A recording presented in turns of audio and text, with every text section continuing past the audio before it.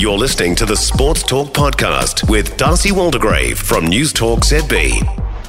No one on the planet has played more games of international soccer or football than Kristine Lilly. She debuted for the US women's national team when she was still at high school and went on to earn 354 caps. 354! In an astonishing career that stretched nearly a quarter of a century. She earned the nickname the Queen of Caps, and she scored 130 goals in those 354 games. She played in 5 World Cups, winning 2 of them, 3 Olympic Games, winning 3 Olympic medals, 2 of those gold. She was inducted into the US Olympic Hall of Fame in 2012 and the US Soccer Hall of Fame in 2014. She now, having retired, runs the Kristine Lilly Soccer Academy, serves as an ambassador for the US Soccer Foundation, and speaks to all sorts of corporations, universities and soccer programs around the US and across the world. And currently, Kristine Lilly is here in New Zealand in her capacity as a FIFA legend ahead of the 2023 FIFA Women's World Cup. And she joins us now. Kristine, thanks for taking the time in your very busy schedule. How much excitement, first of all, are you feeling with the World Cup now getting really quite close?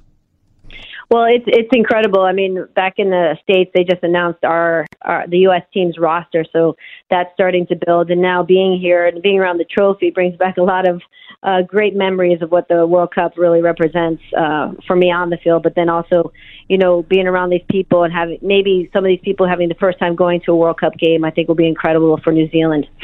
The US come into this tournament, of course, as defending champions from 4 years ago. How do you assess their chances of winning it again?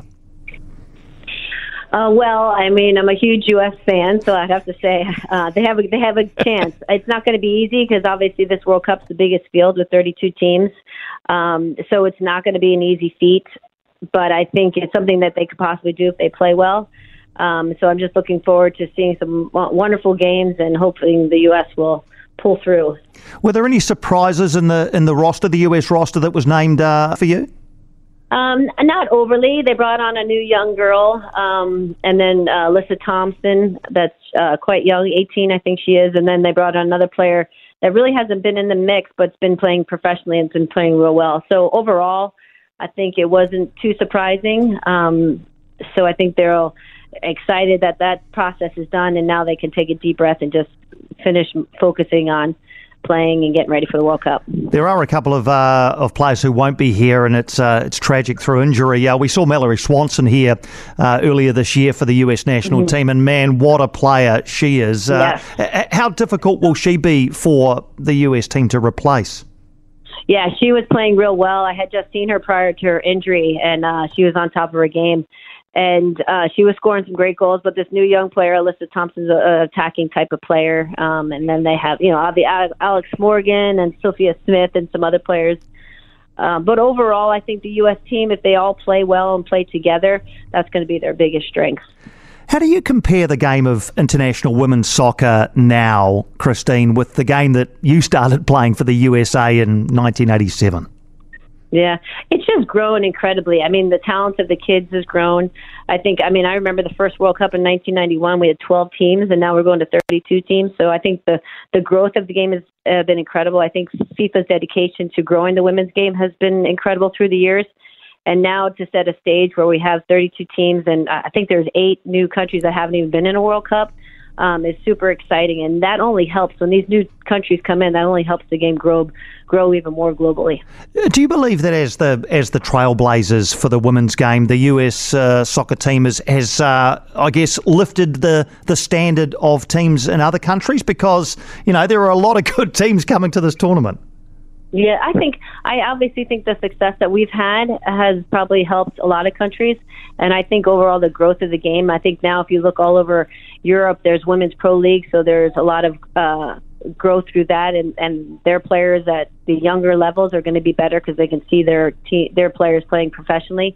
And then, like I said, as the game grows and FIFA opening up to 32 teams, it just brings those countries in to give them a chance to, at the highest stage, to be seen and have a chance to win the World Cup. Anyone in particular you think will pose a really serious threat to the US this time? Well, I think obviously I'm thinking as a player, they just want to get out of their group. So their group right now with Vietnam and Portugal and the Netherlands. Thank you. I was like, I would never very. That will be their first stage. But I think also England's coming in very strong. Germany, I'm always feel strong about. Japan's been in the mix, and then Australia and New Zealand. I mean, they're host countries, and that always is something that brings a little bit more pride to yourselves when you're hosting it. So I imagine them doing really well as well.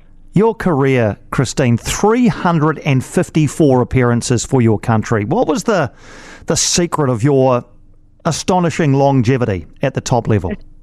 Oh, I don't know. I was my biggest thing. Well, I was pretty lucky. I was never really hurt, so I was healthy. And then my grandma lived to be 92, so I think I had some good genes. But it was just I just loved representing my country. I love competing, and I love playing in the World Cups. The atmosphere and the excitement that the game draws, but then also how the Women's World Cup, the Men's World Cup just unites the world. And it's really a fabulous time, and I think many people are going to have some wonderful memories from it being here. Yeah, and so much success during your career as well. But is there anything in particular that stands out to you? Well, hoisting up the trophy was pretty great. I imagine it would be. Yeah. But just, I think I'm so grateful that I was able to travel the world because of the game of football and play, and then be part of so many wonderful events has been really something that's been wonderful for me. Wonderful. And I know you're touring with the trophy at the moment. Are you going to be here for the tournament itself or part of it? Yes, I'm trying to come back. I'm trying to figure out the best time I could come back, and I'm hoping to catch the U.S.